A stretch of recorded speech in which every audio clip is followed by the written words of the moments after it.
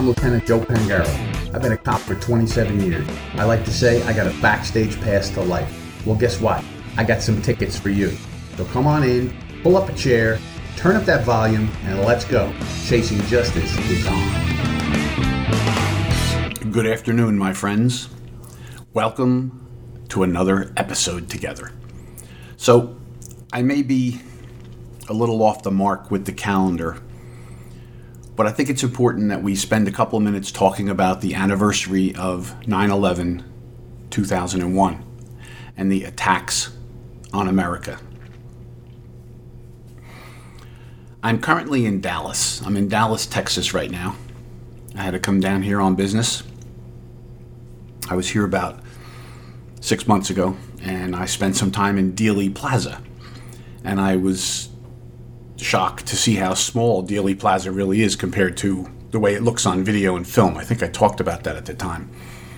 You know, on film and video, it looks like it's such a giant, sprawling place, but when you're actually there, you see that history took place right in that plaza, and it's not very big at all. Well, 9/11 is another major American event that took place in our country 22 years ago. It's hard to believe that 22 years have gone by since that took place. There are kids that were babies that are graduating college. There are thousands of families who lost loved ones. There are untold number of people who have suffered along the way. The first responders and people who lived in the ground zero area who had all kinds of health diseases. I think they have said now that the number of people who have died from 9/11 related illnesses from the toxic dust and everything from New York has surpassed the number of people who were killed in New York that day, almost 3,000. Well, as a law enforcement officer who was active duty at the time, one of the things that we did as a PBA, as a union, as a group, the state of New Jersey's PBA, Policemen's Benevolent Association, what they decided to do was set up a base at Ground Zero in the year of 2001. And shortly after the buildings came down and the world was reeling in shock, there was rescue efforts going on. There were thousands of first responders down at Ground Zero looking to try and save some of the thousands of people who were lost, including firefighters, police officers, Port Authority officers, and many other people who gave their lives that day trying to help people. Well, in the months after it, when the New Jersey State PBA set up this program, each local police department or union local was allowed to put together a team of people, go to Ground Zero, and you could work for 12 hours at Ground Zero, and you could help do things there to help the people who were doing the work of searching for victims and trying to find anyone they could possibly save. Well, I signed up for it, and I went there on December 9th, 2001, and I thought I would just give you a couple of the memories that I had being a part of that effort. It was really a strange time. We had all observed the horror of the attacks. I remember the morning that the attacks took place. I wasn't working that day. I was off that day. And I was in playing with my son on the floor. You know, the TV's not on, but we're just, we're goofing around and we're playing, father and son, playing on the floor. My wife, Miss Kathy's making breakfast. And all of a sudden the phone rings, and it's my father-in-law, Ted. And he called and told Kathy that a small plane just crashed into the World Trade Center. So she says, "Oh my gosh, my father said a small plane crashed into the World Trade Center." My immediate thought, I think like lots of people at the time, was that it was probably like a small Cessna or something like that. Now, it's not unheard of that airplanes have crashed into buildings in New York. I think back in the 1940s, a very large plane crashed into into one of the big buildings, into the Empire State Building. Now, the building didn't come down. It wasn't on purpose. It wasn't an attack. I believe the plane lost its way in the fog, didn't have the technology that they had today. So I think most people, when they heard that, at least the people I've spoken to, that a plane crashed into World Trade Center, they were thinking it was a small Cessna, maybe lost in the I don't know, flying through the city area. You know, you see helicopters up there all the time. Maybe it was a tour plane, something. Maybe it had engine problems. Who knows? Well, the whole idea that maybe they got lost in a fog or something was impossible, because that morning, September 11th, 2001, the day dawned across the Northeast as crystal clear blue skies, beautiful temperatures, actually a beautiful September day in the Northeast. And I remember turning on the TV and seeing the smoke coming out of the building. And the first thing that caught me was that, understanding how big those buildings were, I had seen them in person several times in my life.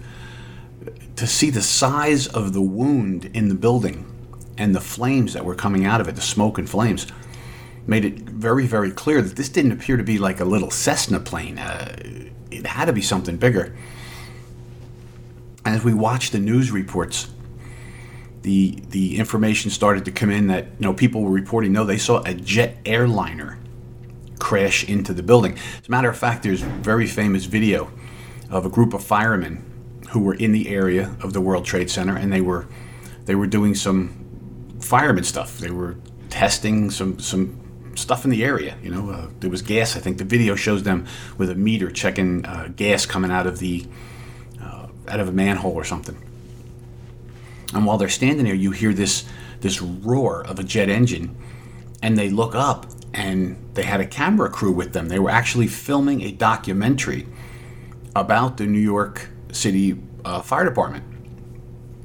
And the crew that was with them turned the camera up at this gigantic jetliner as it plunged directly into one of the Trade Center towers, creating a huge fireball and explosion that was it was something out of an action movie kind of a thing. It's just, you couldn't believe you were actually seeing this.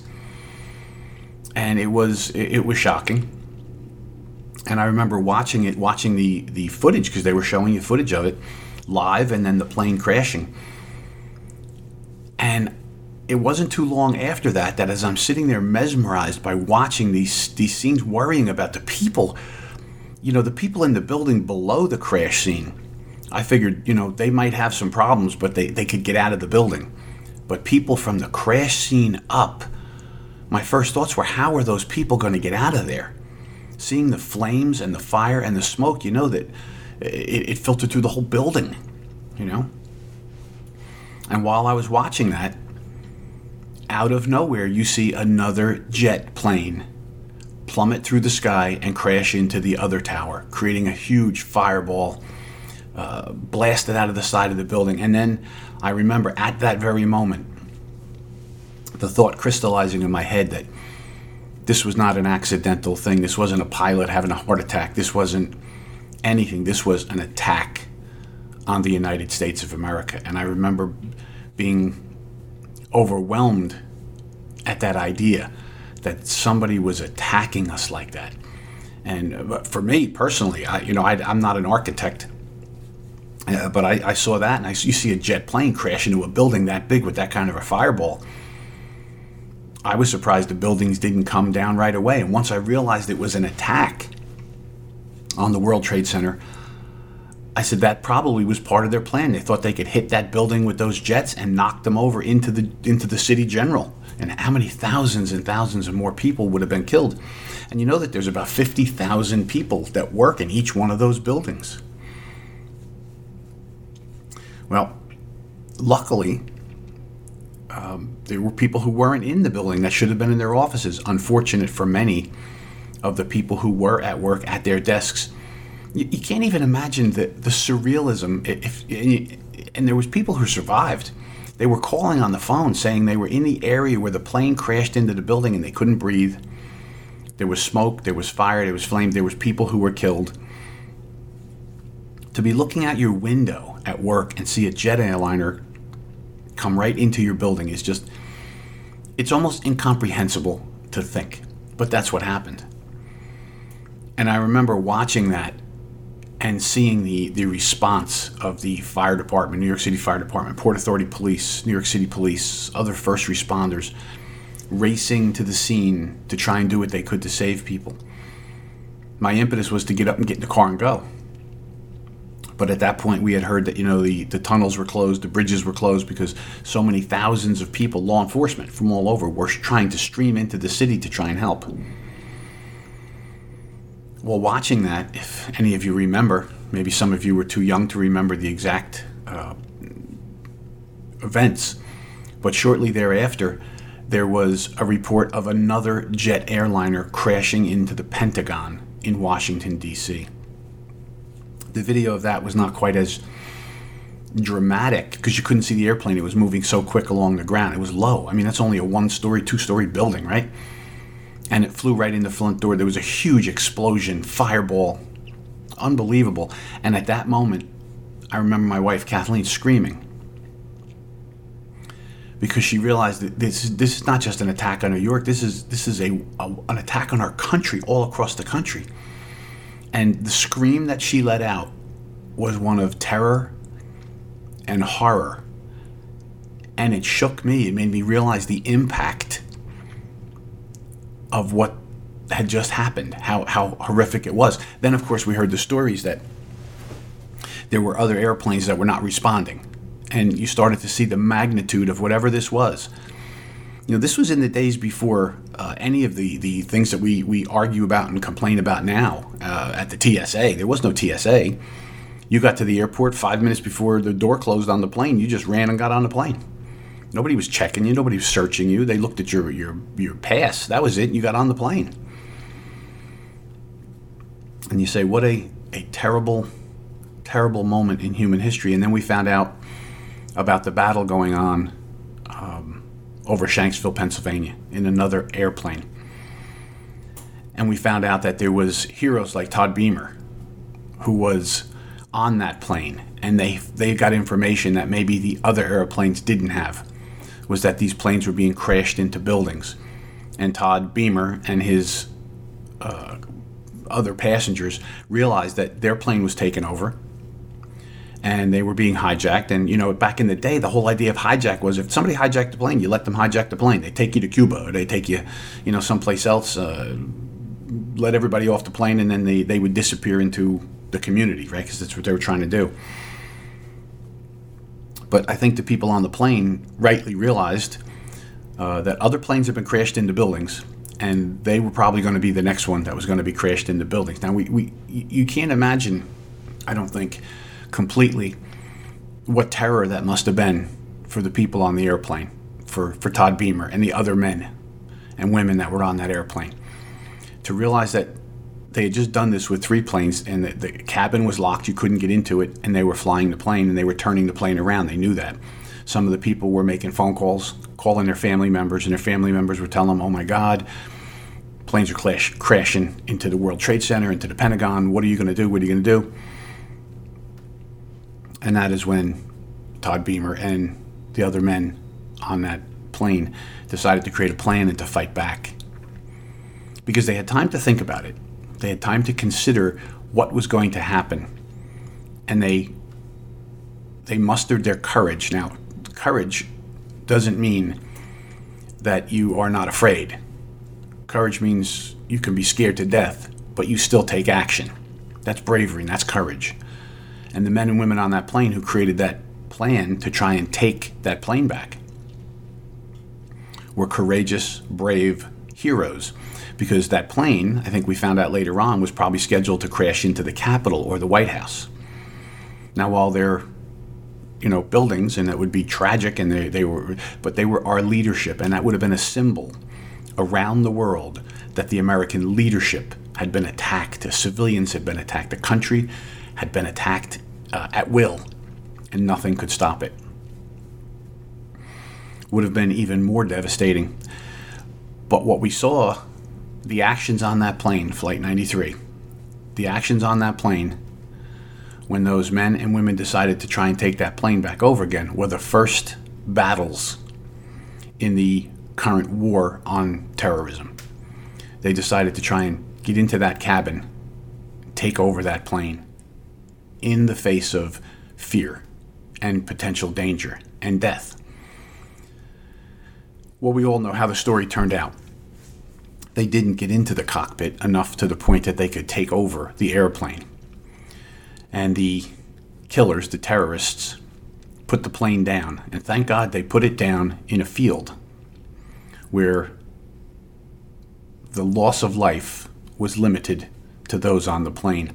Imagine if it had come down at a school or in a neighborhood of houses. A gigantic jet plane crashing at 500 miles an hour filled with jet fuel would have been more devastating than anything we could imagine. Even worse than what happened in New York, because people would have been in their homes, in their schools.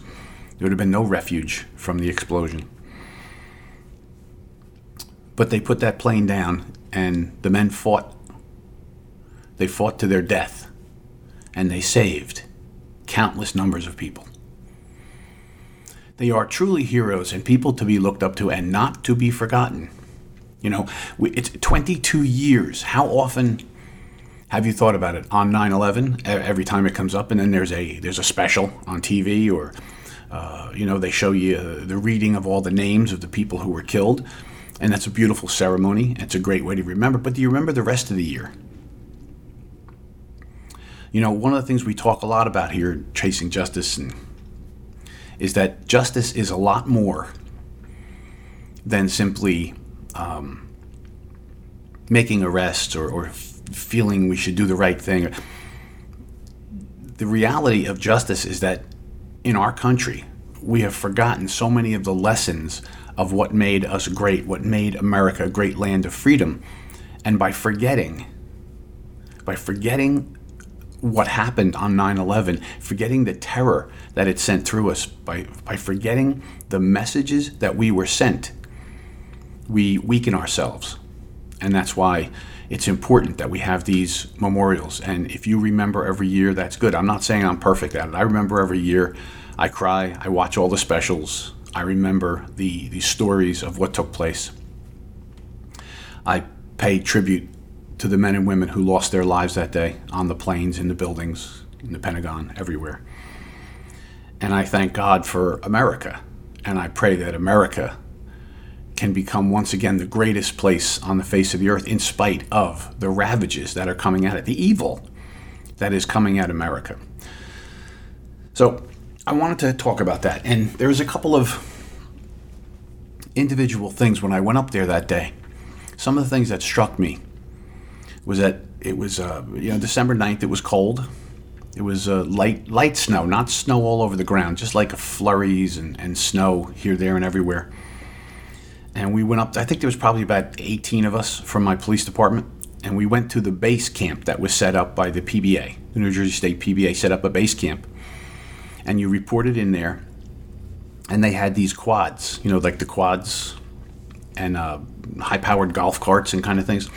And what you would do is you would go either as a single individual on a quad, or you go in one of the golf quads or whatever they were, bigger, two-person vehicles. And around the perimeter of what they called the pit, which was where the buildings came down, the buildings were still burning. There was still flame underground. Thousands of people hadn't been recovered. They hadn't found bodies. There was charred wreckage. You could smell the smell of death in the air. I mean, if you've ever smelled that, for many law enforcement people, you come across that smell of death. And you could smell it in the air from time to time as the air would move around. And the idea was for us to take these quads, and we had there was equipment on them.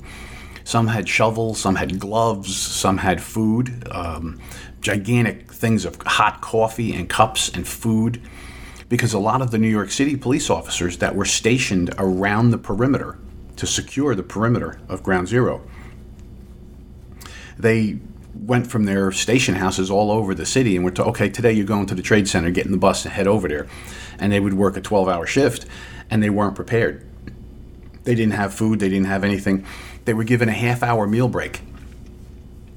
Well, the city was shut down in concentric circles from Ground Zero out a few blocks, all the way out to Broadway and some of the bigger roads.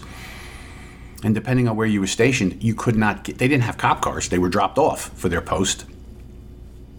And you couldn't get food. So that was one of the things the New Jersey PBA did, is we took this food that was donated and we loaded up these quads and we drove around. And if you saw a fireman coming out of the pit and they had, hey, here's your gloves. Here's gloves. The PBA bought thousands of pairs of gloves.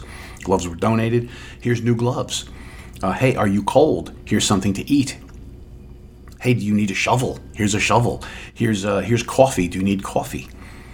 And it was surreal to be there, because the wreckage that we all saw on TV was everywhere. To actually be there in the midst of this, and that's why I'm telling you that you could there was still smoke coming out of the pit where the buildings were still burning, the things underneath were still burning, the material, the smells that were there. It was, I couldn't even, at the time, I couldn't even think of how to describe it to my wife when I came home. What was I going to tell her? I just saw and lived through. And I remember some of the unique things that I did see. Probably about 2 blocks from Ground Zero, there were these bushes, these very thick, like privet hedgy things in the neighborhood. And when you looked at them, you could see a clear line of debris coming down at an angle through the bushes. There was papers and notes, because how many tons of paper got blown out of the windows when the offices exploded. And this paper was angled to the point that you could see that was the blast radius. This is what happened when it blasted. It came out. It didn't just trickle down. When the buildings came down and everything exploded. And to see that frozen in time. And I remember looking at that, and you could see individual notes. You could see handwriting of people that you knew were gone. The poster boards were up. Right? They had the poster boards up by the time we got there in December. And there was thousands of people's pictures with pleading quotes on it. Have you seen this man? Have you seen this woman? With a name and a phone number. It was hard to grasp, but you felt you were in the middle of it, trying to do the right thing. It was funny. I've talked to other people who worked there, and you're kind of caught between the whole idea of realizing what a tragic circumstance this was, and also realizing at the same time you were in the middle of history. There was that awareness that you knew this is not something that happens every day. This is going to go down in history, and here you are standing there. And I think that probably came to me the strongest. 2 particular moments. They let us go down into the pit, right? Because down in the pit you had all this debris, and they had cleared out a lot of the center, area, and they had fire trucks down there, and these gigantic machines with these giant arms would reach into the pile of debris. It looked like the hand of God, this giant hand, and it would pull this huge pile of debris, thousands of pounds of stuff, and they would lay it out on the floor.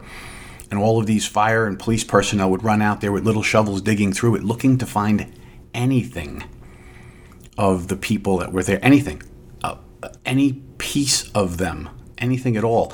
And once in a while they would find something. And the noise was cacophonous, because there was probably 3 or 4, if not more, of these giant claw hands pulling stuff out, and people working and people welding and cutting and trying to dig through and find people. And when they would find something, they would blow this whistle, this gigantically loud whistle, and the entire pit would come to a standstill. It just stopped. The noise stopped. This cacophonous, deafening noise of machinery stopped. And an ambulance would drive down into the pit, and they would take out a gurney and whatever they found, a piece of bone, a piece of something of one of the people who were lost, and they put it on the gurney. They covered it in a flag. Everyone saluted it, and they drove it out of the pit. And as soon as the ambulance left the pit, they would blow the whistle again, and all the activity would start up again, digging, looking. Seeing the faces of firemen coming out of the pit that they were working, because they let us go down into the pit. So one of the moments I think that was really the most real for me was being down in the pit, standing there in the mud of Ground Zero, looking up at the carnage all around me, looking at the bravery of all of the people that were down there trying to find anyone who was still alive, searching for their brothers and for civilians who may still be alive down there, and seeing their faces and looking all around me, looking up where these buildings had stood, and they were gone. It was nothing but devastation. It was a very, very powerful moment in my life to have seen that, to have actually been there. And I took a long time to look down at my boots and see the mud on my boots, and that's why I mentioned that minutia of the bushes with the papers in them and the mud on my boots, because it was so personal. The death and destruction was so personal in that these were individuals, these were people who just went to work that day, and they were targeted for this terrible evil. Well, that was one of the amazing things that I saw. Another thing, I was riding with another officer, and we were going around the outside of they had a big fence along the slurry walls. You've probably heard that term, the slurry walls. That was the walls they built to keep the river out when they built the trade centers. And we were riding around looking for people who needed things, and we were going from one area to another, and we saw an older couple and a young man standing up at the fence. We didn't know who they were, so we pulled over to see, hey, are you okay? Is everything all right? And the young man came over to us. We were dressed in uniform. They knew who we were. We're police. He was a young NYPD officer. And he said, this is my aunt and my uncle. They lost their son in the buildings. They've never found him, never heard from him again. So obviously he was lost in this. And they want to drop a wreath down into the pit for him because it was December 9th. It was getting close to Christmas. So we just kind of backed off and watched from a distance. And I'll never forget watching this mother and father pull this wreath out of a bag they had. You were caught up in the emotion of it, as I am now, as I retell the story. And they took it, and the young officer tossed it over the fence, and we watched it twirl in slow motion as it disappeared out of view and down into the pit. And all three of them then hugged each other. And you could see they were crying, and they were at a terrible loss. And so were we. Those are some of the amazing things I remember from that day. We should never, ever forget what was done to us, and we should always strive to make our country as strong and as powerful as it can be so that we can fight evil every single day. We'll be back in a minute. The pandemic may be over for some, but millions of Americans are needlessly suffering from the long-term effects of toxic spike protein from COVID-19 and the vaccines. Fortunately, Dr. Peter McCullough and his team at the Wellness Company designed their spike support formula with the miracle enzyme nattokinase, scientifically studied to dissolve spike protein so you can feel your very best. Go to OutLoudCare.com today and use code OUTLOUD for 25% off your first order. In 2008, people could spend an average of 12 seconds on a task without becoming distracted. 5 years later, it was only 8 seconds. The digital age is narrowing our attention span. Trouble concentrating or recalling information is frustrating, embarrassing, and kills productivity. Advanced nutrition company Healthy Cell created Focus and Recall to boost your brain power. And unlike other supplements that don't work, Focus and Recall is not a pill. It's a patent-pending gel you swallow with ultra-absorption of science-backed ingredients to help you immediately sharpen focus, concentrate longer, and strengthen recall. These physician-formulated gels come in a small gel pack. Tear off the top, shoot it down.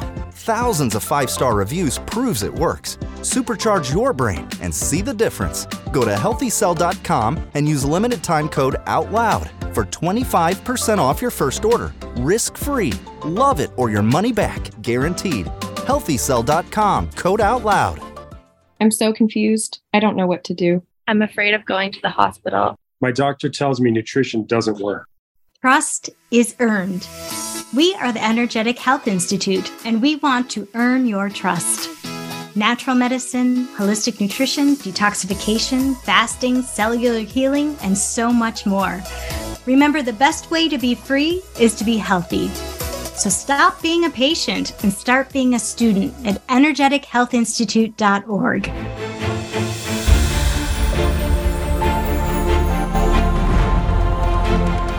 AmericaOutloud.news is beaten to the pulse of our nation. We know when you're angry, troubled, misled, joyful, and thankful. We know you because we are you. Join us as we explore the most important issues of our time.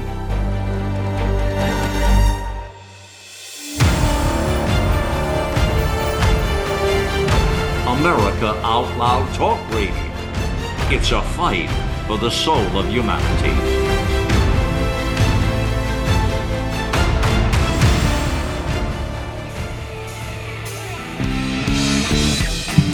Thank you, my friends, and welcome back. So I want to thank you for allowing me to relive some of those moments, and I dedicate them all to the people who lost their lives. It is an emotional thing for me, so I think about it, and I've written about it, and I've talked about it before, and every single time I do, it catches you right in the throat when you remember those emotions, because it is emotion that really decides how human beings interact with each other. Now, there's other creatures that can feel emotion. Have you ever had a dog or a cat that you can tell that they love you? They cuddle you, they snuggle you, they get fear, and you can comfort them. But it's human beings and emotion that really separate us from everything else in the universe. It's absolutely an amazing thing, and when I think about those things, I am caught in the emotion of what it felt like to be there, to see it, smell it, stand in it, deal with it, and then think about all of the people who lost someone, who couldn't be there. I was there for them. I was there for the people who were lost and for their families, and I was trying to do what I could. But it makes me think a little bit. Where are we today, 22 years later? Are we this very, very powerful nation that other nations are afraid to act against us? Or are we no longer that?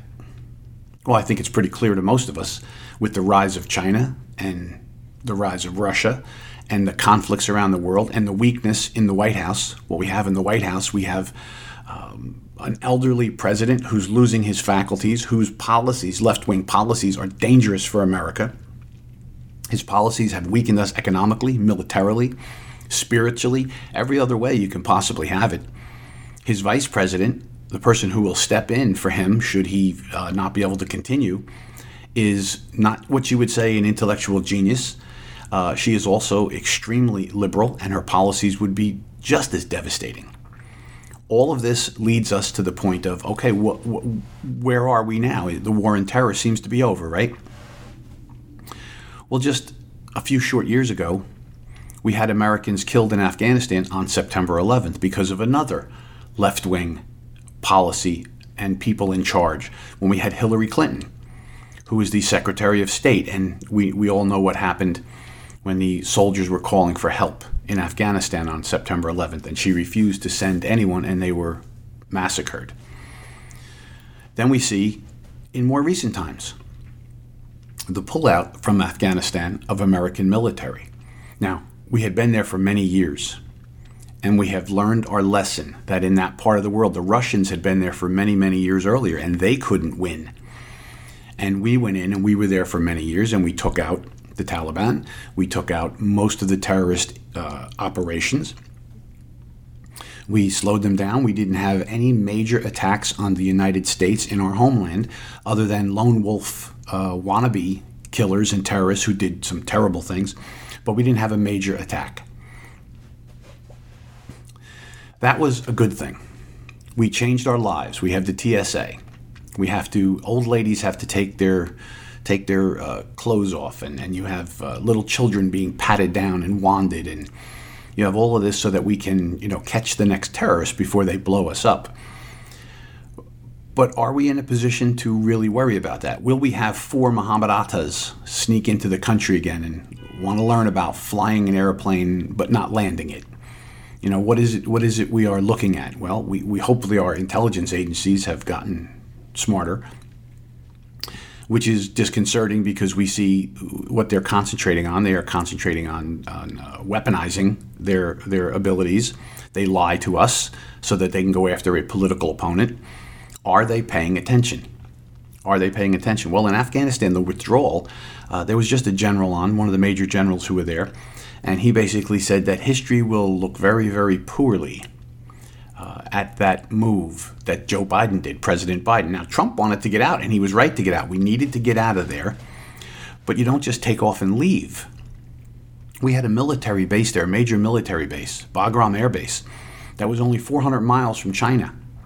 That means we can have a base there to monitor what the Chinese are doing. You know, our enemies, the Chinese, who want to take over the world and take over us. But no, we gave up that base. We pulled out without leaving security forces there. And what happened? We saw the Taliban swing back in, reconstitute itself. We left billions of dollars worth of military gear behind. And we had to pull out so quickly that a terrorist got in and killed 13 more Americans with that terrible bombing as we were running to leave out of there. All of that was based on policy, and that policy was all wrong-headed. Getting out was a good idea. We can't stay around the world forever, but we may have to keep a presence. We still have bases in Europe after World War II. Why? Because we learned our lesson after World War I and then World War II. We have to have a forward operating area should something else take off. We created NATO so that if powers start to develop again, like they always do, how many times have we talked about it here?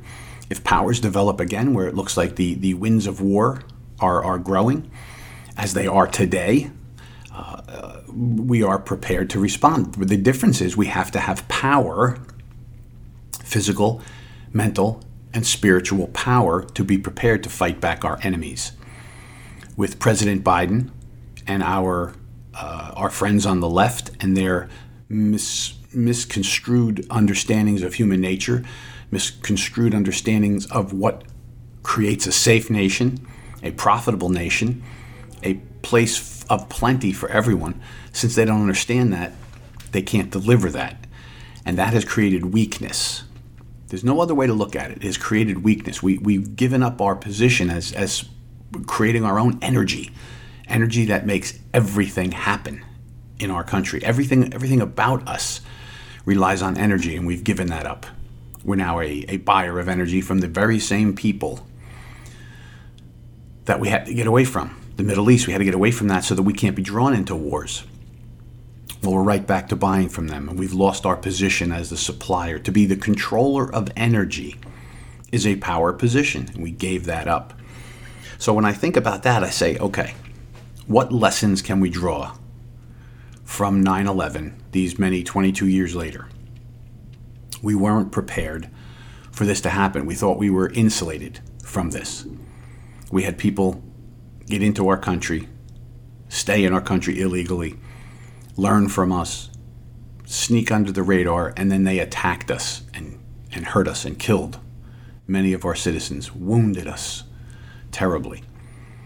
Well, we've created Homeland Security, we've created TSA, we've connected the dots between the FBI and CIA, supposedly. And all our intelligence agencies work together to prevent these things. We work with our allies to prevent these things. And I could tell you, many events were prevented. Maybe not 9/11 size events, but big events were prevented. And that's a good thing. So that was a positive that came out of it. You know, these people can't just come here. They can't just get on a plane, get off the plane, and go live as a quiet band of potential killers until they're activated.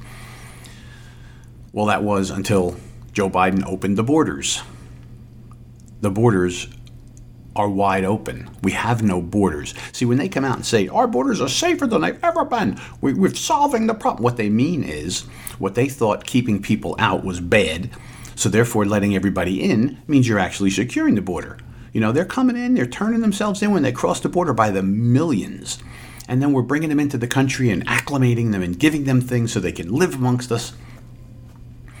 Say what you will about immigration. We need immigration. We absolutely need immigration. It's a very important part of who we are as a nation.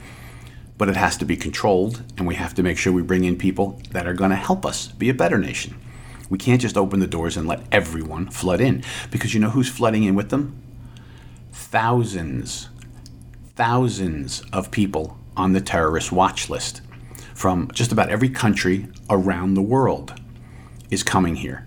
So if we had 16 highly motivated individuals cause the 9/11 catastrophe, tragedy, an attack on our nation, what would 75,000 people potentially be able to do if they're in sleeper cells? Why? I mean, they come here. Okay, so maybe they're on the watch list, and that's because they maybe said something bad in the past, and that's why they were put on the watch list.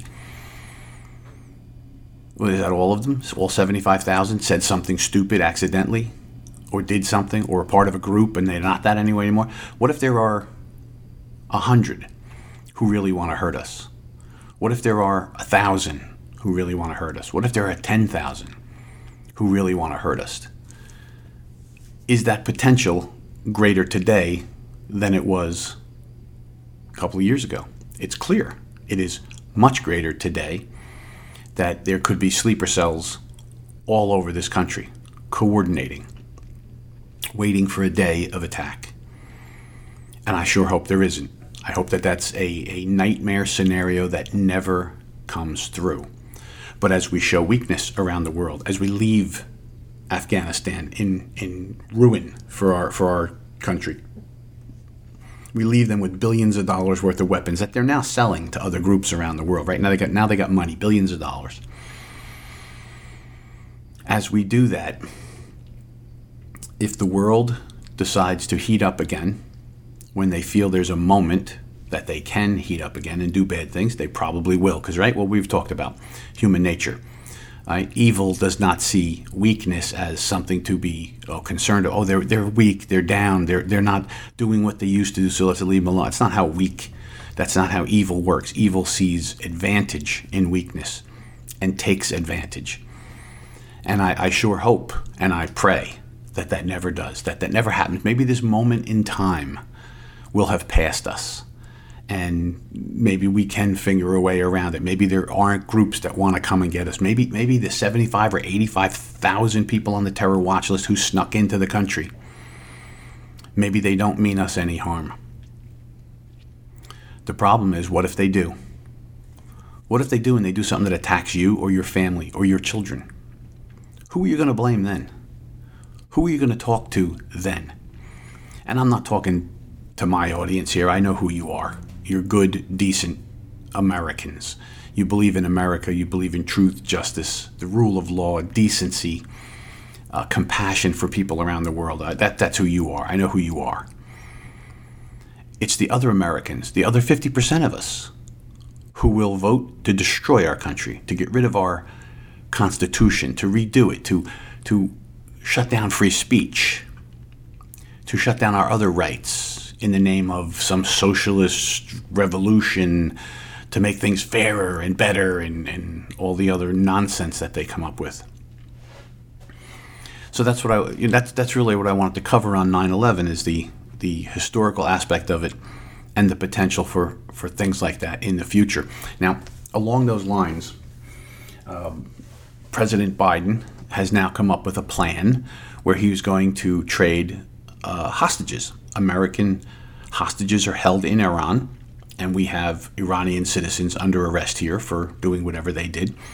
And Joe Biden and his State Department have worked out a deal with Iran where they will exchange 5 prisoners each, and the Iranians will get access to $6 billion that are being held in banks because they've been frozen because of their terrorist behaviors.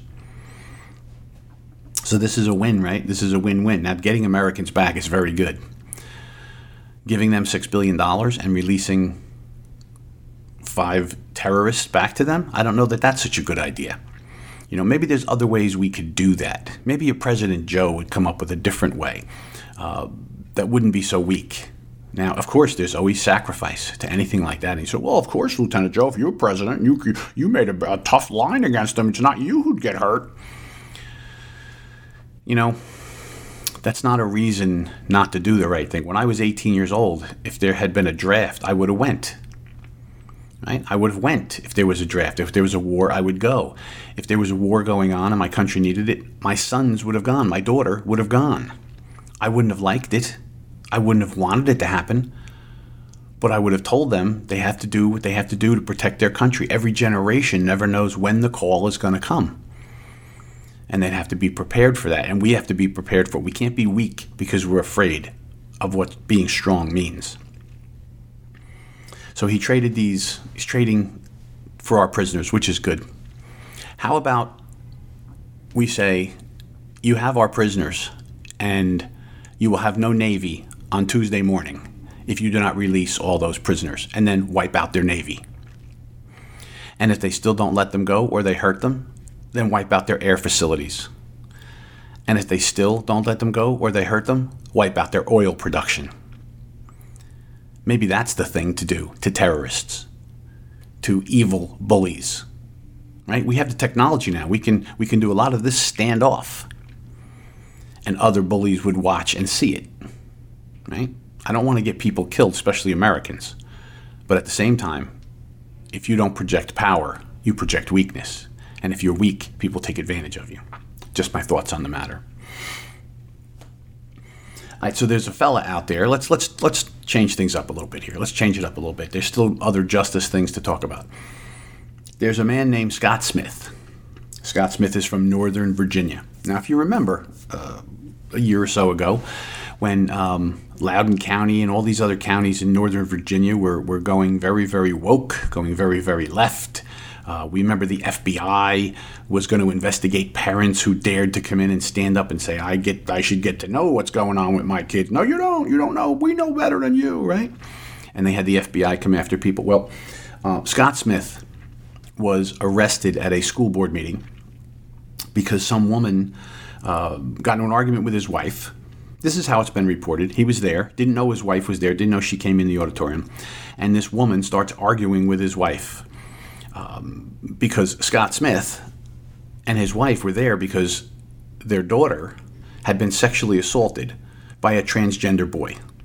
He was he was a boy transgender that wore a skirt and declared himself to be a girl, identified as a female.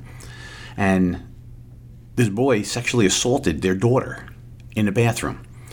And he was very upset about it because the school district tried to cover this up because they didn't want it to look bad for the transgender community.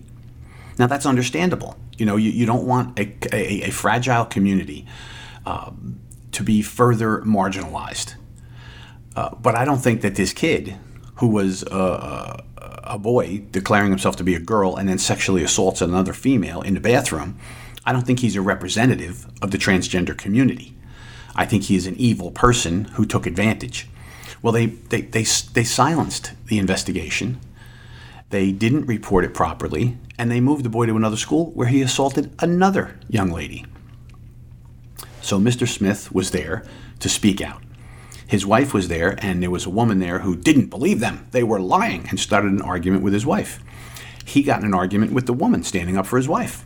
And the police apparently heard the argument and told them, from the quote I read, "You should be kind to each other, knock it off." And as Mr. Smith was walking away, the woman said, "I'll ruin you on Facebook." See, because that's the cancel. That's the cancel threat. You're talking against this community. I will ruin you. You'll lose your job because you talked against this community. When he was just there standing up for his daughter, right? And a rapist who attacked his daughter. He was upset with that. So when he walked away, he turned around and said something nasty to her. And then, of course, the police jumped on him, arrested him, and he was convicted of disorderly conduct for causing a disturbance at the meeting. Now, you can think maybe he shouldn't have argued with her. Maybe she shouldn't have said something to him. Maybe she should have kept her mouth shut and kept her opinion to herself, let him have his speech, let him say what he wanted to the school board, let the school board respond. Maybe you think all of that was correct. But he was convicted. Well, Governor Youngkin pardoned him. And I thought it was interesting when he said, I felt I had to accept this pardon, because I think he wanted to not accept the pardon because he wanted to fight about it, because it's not right what happened. But he decided that he had to accept the pardon because he had to speak out about what happened here. And I think that in itself is brave.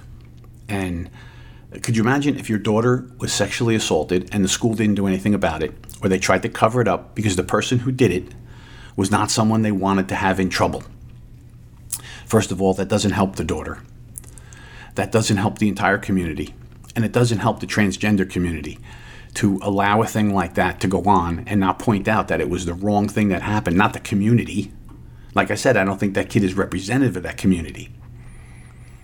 But it all gets conflated together when they tried to hide it as though it was. And I think that was wrong. So we'll see what happens as that goes forward. So he accepted the pardon. We're seeing more and more people are trying to take back. Maybe there is there. Do you see it out there in the world? Do you see a growing trend of people maybe coming back from the ledges of this left-wing lunacy that we see going on out there? Do you think people are thinking a little bit? I think the migration problem that we're having with these illegal migrants who are coming here and being placed all over the country, that is causing tension in places that they didn't expect. The mayor of New York now, who has an unbelievable crime problem, and he's trying to figure this out. And, they are a sanctuary city. Now, the idea of a sanctuary city is that you could come here. You're here illegal, but we know you want to come, and you're good people. We want you to come, so you can come here until they come.